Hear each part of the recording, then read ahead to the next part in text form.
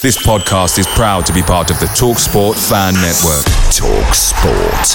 Powered by fans.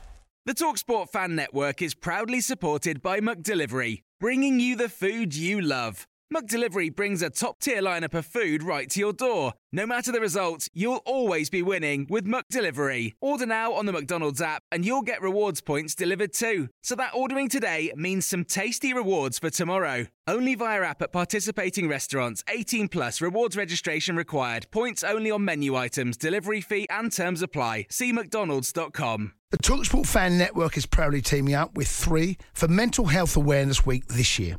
Beyond the pitch, beyond the results, we're here to connect fans, getting them to embrace the highs and lows of supporting your club, because we're not just fans, we're a team.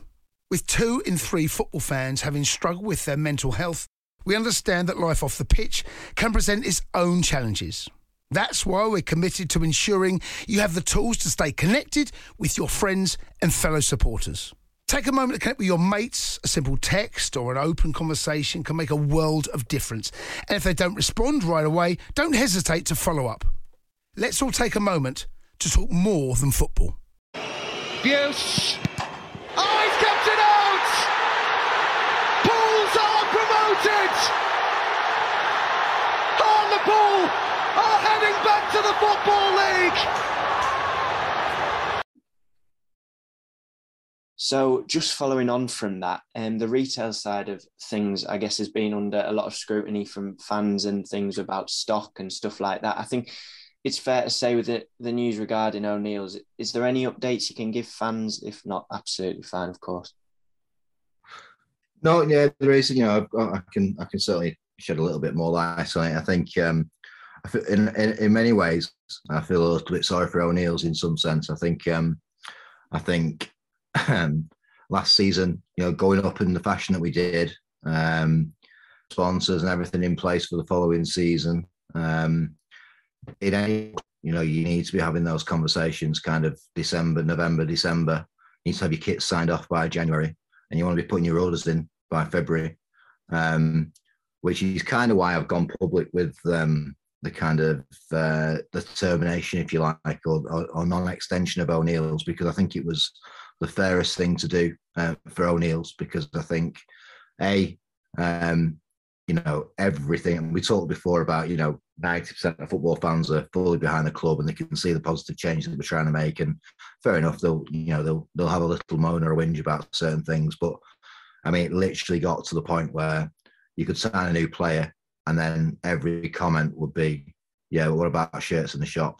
And I've not been able to get this in the shop. I've not been able to get that in the shop. And it's like, it's draining. And we kind of inherited that situation. It wasn't ideal by any stretch. I've tried my best to kind of address it as best I could. But the fact of the matter is, football shirts, generally speaking, these days aren't made in the UK. There's a lead time for them. They take time to be manufactured. They take time to be shipped. We also had COVID issues with transport, export, import, that kind of thing. But cut a long story short, ultimately it wasn't good enough. It wasn't good enough. And football supporters, all they want is to be able to go into a shop, get the shirt when they want it, in the size that they want it, in the colour that they want it, when they want it, to either go on holiday in pre-season, to have it for the first game of the season. And what we did as a football club, and our suppliers kind of got to take a little bit of responsibility for that as well. We let fans down, and I think it's important that if you're going to take credit and you're going to take praise for doing things well, then you've got to be open to the criticism and hold your hands up when you don't do things particularly well. And I think it could have been handled better. I think, like I said before, a lot of the problems with O'Neill's were down to length of time it took to get things across to us and manufactured. But at the same time, as a football club, financially, it's a big outlay when you go into retail. When you look at pre-season, when you look at kit launch, you can imagine you get kind of 2 windows. Unfortunately, we missed both, but you get 2 really good opportunities with a retail operation. I've got a lot of experience in this field at every club. you get your pre-season, you get your kit launch, which is where you generally do 60% of your shirt sales. And then you've got Christmas where you do an extra 20 to 25% of your sales, and the rest of the percentage is made up throughout the season. We missed both. We were too late for the start of the season, and we had no stock at Christmas. There's no way you can kind of dress that up, between ourselves and our deals.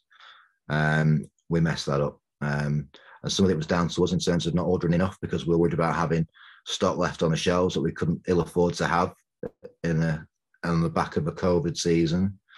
But at the same time, for me personally, it wasn't rocket science to know that you're going to sell. The demand is there at a club like Hartlepool, I think, to sell 3,500, 4,000 shirts. So if you're ordering them in batches of 500, then you're just making a rod for your own back. And I think you deserve every little bit of criticism that you get.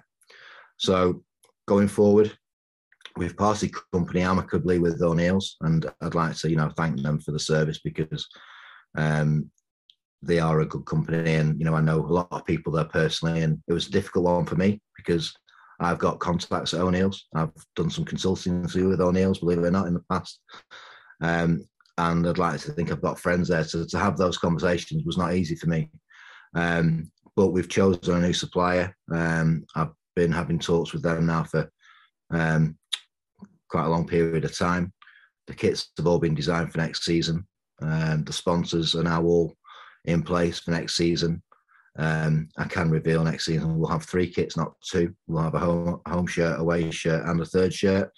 We've got sponsors front and back for each. We've got sponsors on the shorts, and it's a really exciting time, I think, for the football club, and I think the supporters will really get behind it. And I want us to be able to go on sale at the beginning of July, and we'll be announcing who the partner is that we're partnering with in the next couple of weeks, so we can get that announcement out there so people can understand that we've done the deal, and they can actually start looking forward to being able to order the kit from probably the 1st, 2nd of July, which for me sounds kind of normal, but I think for everybody else at Hartlepool will think that's just amazing. So I think if once people see who the supplier is and see what we're doing and look at the ranges that we've had bespokely made for this football club, they're not standard kits. They're not kits by any stretch that you would get out of a catalogue. These are kits that have been very carefully designed, all 3 of them. And there's nods to the past without giving too much away. There's nods to the past in each of them. There's nods to the future. And there's lots and lots of ranges to go with it, whether that be training, leisure, lifestyle. The retail operation from July onwards will be unrecognisable to what it's ever been before. And one of the key differences will be to integrate the shop and the ticket office into one hub. So it'll just be one space. There'll be no longer just a ticket office that's open. Never really been able to get my head around the fact that the ticket office is open one day and the shop's open another. And if you can't get a ticket in the ticket office, then you'll get it in the shop. But people don't actually know that, and we don't really advertise it very well. It's just a bit of a shambles. So from next year, there'll be one operation, which we'll be knocking the walls through from the ticket office into the shop.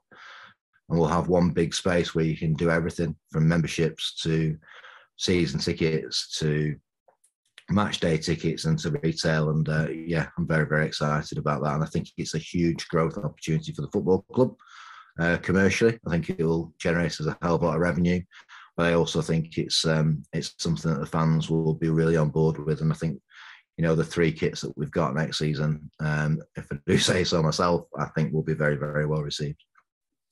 I mean, you've got me excited for that already. I know it's something that I've always looked forward to. I'm sure a lot of fans look forward to seeing what kits your team's going to be playing in. And it's something different as well to be able to have 3 kits. It adds that extra, as if there's a lot of thoughts gone behind it. And, as fans, we always appreciate that. So already excited for the launch of that. And talking on pre-season here, Ronnie C has asked if there are any plans in place already for a pre-season schedule. Would there be a view to look elsewhere than the usual fixtures we play, or can you shed any light on that?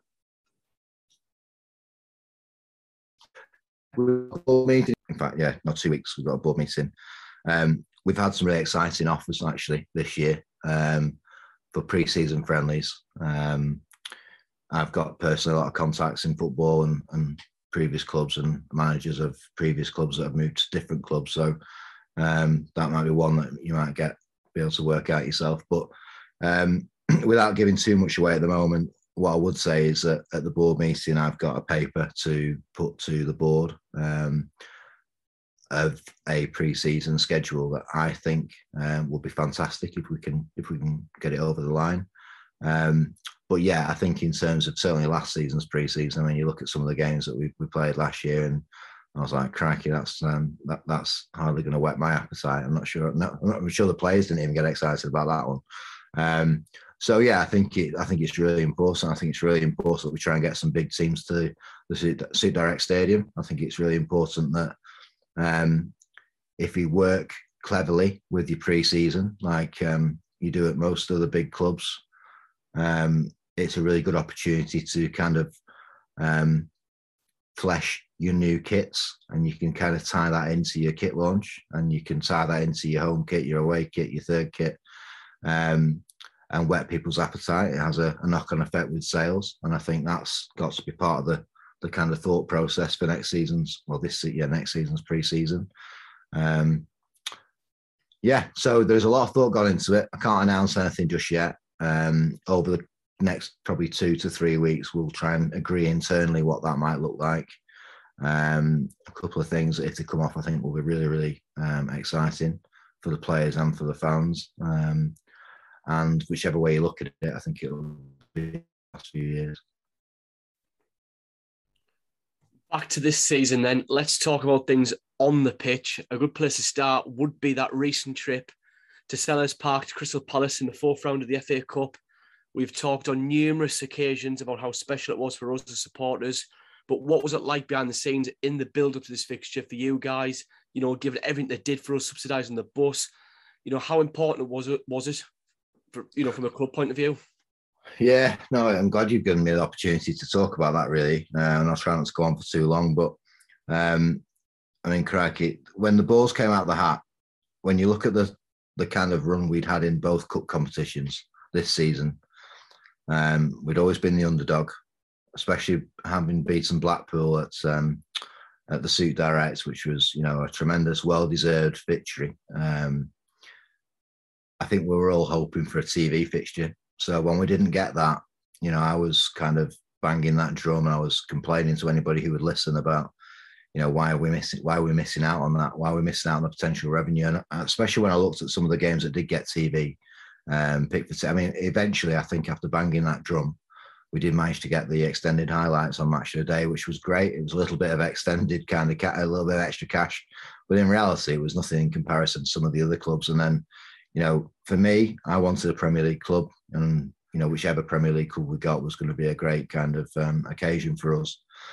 You either want a really good club where you're going to have a really good day out and, you know, give it your all, or you want a draw where you can try and get through and get into the hat and get through to the next round. So, you know, I was happy with Crystal Palace, but I actually know Phil Alexander from the past, who's the chief exec of Crystal Palace, and with the EFL, I think, the following day.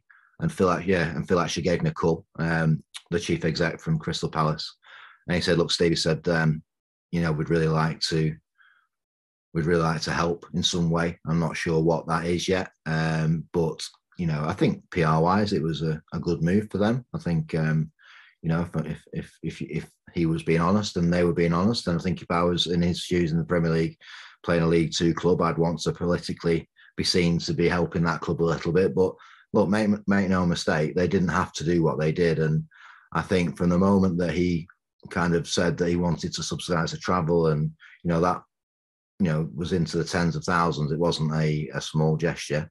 I think the two clubs just kind of got behind it. And for me, that it was the tie of the round for many reasons. And in many ways, we didn't get the TV, but crikey, the attention we got media-wise on the back of the buses, and then obviously, of course, Gemma Lee, Graham's wife, and, you know, I got another call then from Phil saying, you know, the chairman, Steve Parish, he's seen all about Gemma Lee, the manager's wife, and can you tell me the story? So Phil and I had a story and had a conversation about that, and with Steve Parish, and then the next thing, he was saying, look, this is, we need to try and help Gemma, and we need to try and use the power of football. And do you think Graham would mind?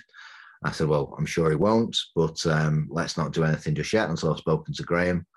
So I was already down in London, actually. The players had gone to the hotel, and I was in London meeting some friends the night before the game. Got the call off Crystal Palace, rang Graham, explained what they were looking to do, but I think nobody said that it would have been received the way it was. And I think at the time I rang Graham, I think the Just Giving page was on about 14 grand, 15 grand, for me, right? And then we look at where that just grew to. And I think because of that, and because of some internet stable. Because of that, I think it just, both sets of fans just grew together. And, on the day, it was a football match and there was rivalry and everything else. But, the fact that they stayed behind and they clapped us off the pitch, and, the respect that we had both ways, the way that we left the dressing room at Crystal Palace, nobody's ever done that before. I think the whole occasion, I think I was really keen, certainly from coming from a Premier League background, I'm really passionate about our brand. I'm really passionate about how we stop being little old Hartlepool and start putting ourselves on the map as a serious professional football club. It's the little attentions to detail. It's the sign on the bus used to drive me crazy. It was off-brand. It was the old gold logo on a blue background, and the bus was black. And I'm a bit OCD anyway, and it kind of freaked me out. So just getting new signage done for the coach so that when we turned up, the bus looked right. It's little things like that. I think, everybody commented on the fact how we presented ourselves was Premier League off the field. From the hotel we stayed in, the preparation that we had, the coach down there, the way the coach looked, the suits that we'd had commissioned for the rest of the season, obviously through our partner Suit Direct, the way we kind of presented ourselves on the day, the way we interacted with the media, the way we kind of put our crest and our brand on the international stage. And then the way we left the stadium afterwards, to be honest, was just a credit to the football club. It was a credit to the lads, and it was a pleasure to be involved in it. And of course, the result didn't go our way, but we by no means disgraced ourselves. And I think everybody had a great weekend to get to the fourth round of the get to the semi-final in the season, your first season back in the EFL, secure your status for next season, which was the primary objective. I think if you'd have said that to me at the beginning of the season, I'd have snapped your hand off. So I think we've gained a lot of friends in football on the back of that Crystal Palace fixture. I think at the same time we've shown that we're a professional outfit, and I think people are taking us seriously now. Well, I know what you've said there about the football world and the way we've connected with people. I remember when we drew Palace, and I put a tweet out on my personal account, and the amount of Palace fans that got involved and were wishing us the best from the start, it just kind of set the tone. Even little things like the programme that they did, that nod really, it was such a special day. We've talked about it on the podcast, everybody's talked about it. And I think a moment that I'll never forget was at the end when the players just stood there. And it was that moment with Graham Lee and the staff and us as fans, and it was just so special because of how far we've come as a club. To see that at the end, despite losing 2-0, we didn't embarrass ourselves. We really put in a good show. Even that chance Ferguson had shortly after they scored the first, that could have changed it. And I think it was just such a special occasion that whatever the result had been, it just wouldn't really, make the day any worse. It couldn't have been any specialer. And continuing with the theme of the cup success, unfortunately, last week we fell at the final hurdle with a trip to Wembley for the first time in our history. So close, but penalties obviously put paid to that. However, what occasion it was for everyone involved with HFC. Perhaps you could just touch on this, the display that was done by the Northwest Corner, and just anything else you'd like to comment on. I think it was probably one of the best atmospheres I've seen at Pools for some years since I've started supporting them. Yeah, cracky. I mean, it's hairs on the back of your neck stuff, isn't it?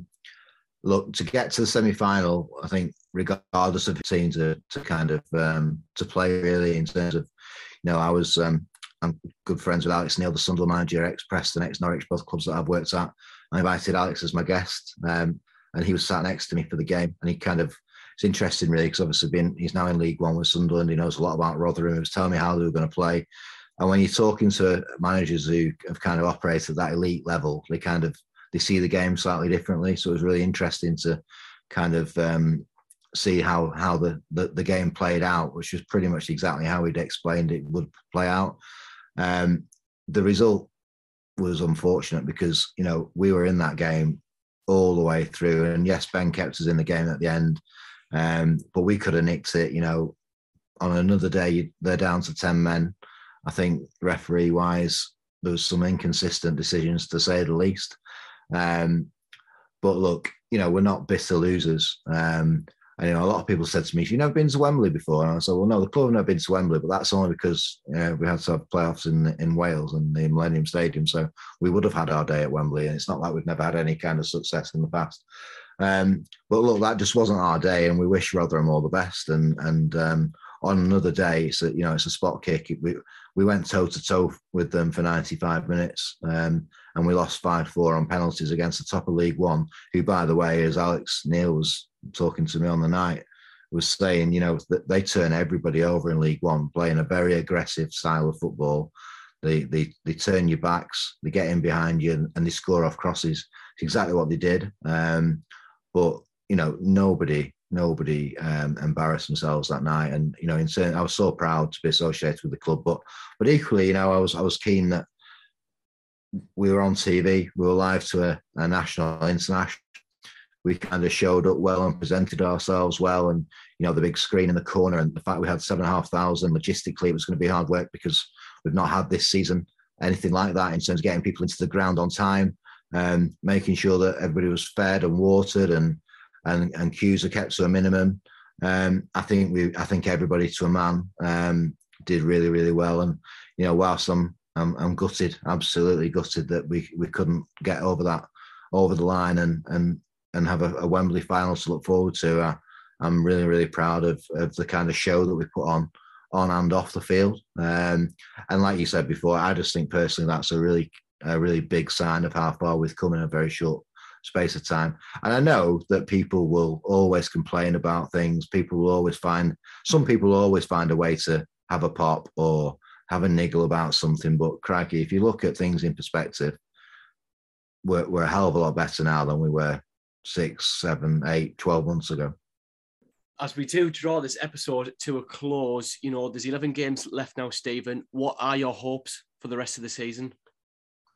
I think, you know, you've got to take the positive out of every situation. We're out of the cups now, which means you concentrate on the league. We're in a position where mathematically we can still get promotion. So why would we not have that belief? Look at where we've been already. Look at the teams we've beaten this season. Look at the teams higher up. We've always done really well when our backs are against the wall. We've always done really well with adversity. Now, every time we've played without any fear, where Papa John's was a good example, you know, we've been playing teams throughout that competition that have been in leagues above us. We've played really well. We've played without fear because we've had nothing to lose. Well, then we're kind of playing without fear. So why can't we go out and take that 7th spot? Why can't we go on a big run now and kind of creep into the playoffs? Yes, there's a bit of luck involved in that, but it's just about finishing as high as we possibly can now this season, and then concentrating on another campaign next year, which hopefully will be even better. Well, Stephen, first and foremost, thank you for taking the time to join us this evening and giving us such an incredible insight. But to finish, do you have a message for the supporters? Yeah, I do. I think, you know, I've said it many times this season. I genuinely mean it when, you know, I say that we're nothing without you. We're nothing without the supporters. I am humbled every single week when I see the supporters in the stadium. We've got some fantastic, passionate supporters. We've got some really good supporters groups. Sorry, I forgot to mention, by the way, when we talk about Rotherham, the displays. So there's a northwest corner, unbelievable. The display that they put on, when you think that was a fan-led initiative. Most football clubs struggle to do that themselves. So when you look at a fan-led initiative to do that, it's also important to mention Heart of Our Club, who also donated significantly towards the flags and everything else in other parts of the ground. We've also got other supporters groups, obviously the Supporters Trust. Yeah, I'm just blown away really by the support of this club. And if there's one thing that the cut runs have done this year, and the kind of the semi-final on Wednesday, it's just shown me the potential that this football club's got. And that's exactly what the chairman said to me sort of 7-8 months ago when I was talking to him about taking this position. And it's just made me even more hungry to deliver on and off the field in the right direction. Then we're certainly going to be followed wherever we go. And it's exciting times. It's exciting. There's a feel-good factor back in the town. The football club is back in the heart of the community. Everybody's talking about it for all the right reasons, and the future is really bright. And if we can get the redevelopment over the line, we can put together a brand new stadium, state of the art, that is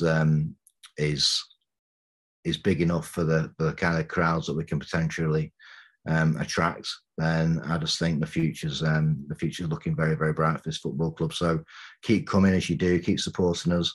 I know we don't get it right all the time, and I don't need to see it every day on Twitter. When something good happens, you'll always get one person say, yeah, but you can't get a beer on the town end because they just run out of gas. Well, do you know what? They're just changing the gas. They're just changing the barrel. It's not the end of the world.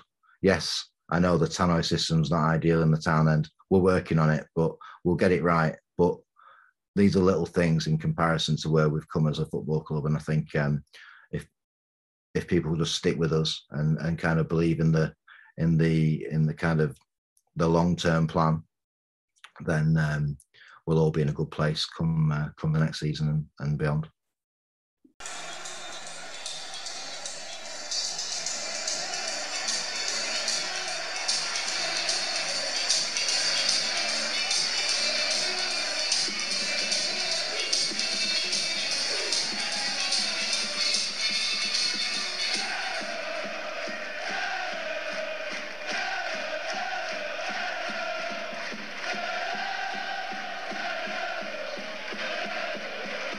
The TalkSport Fan Network is proudly teaming up with 3 for Mental Health Awareness Week this year.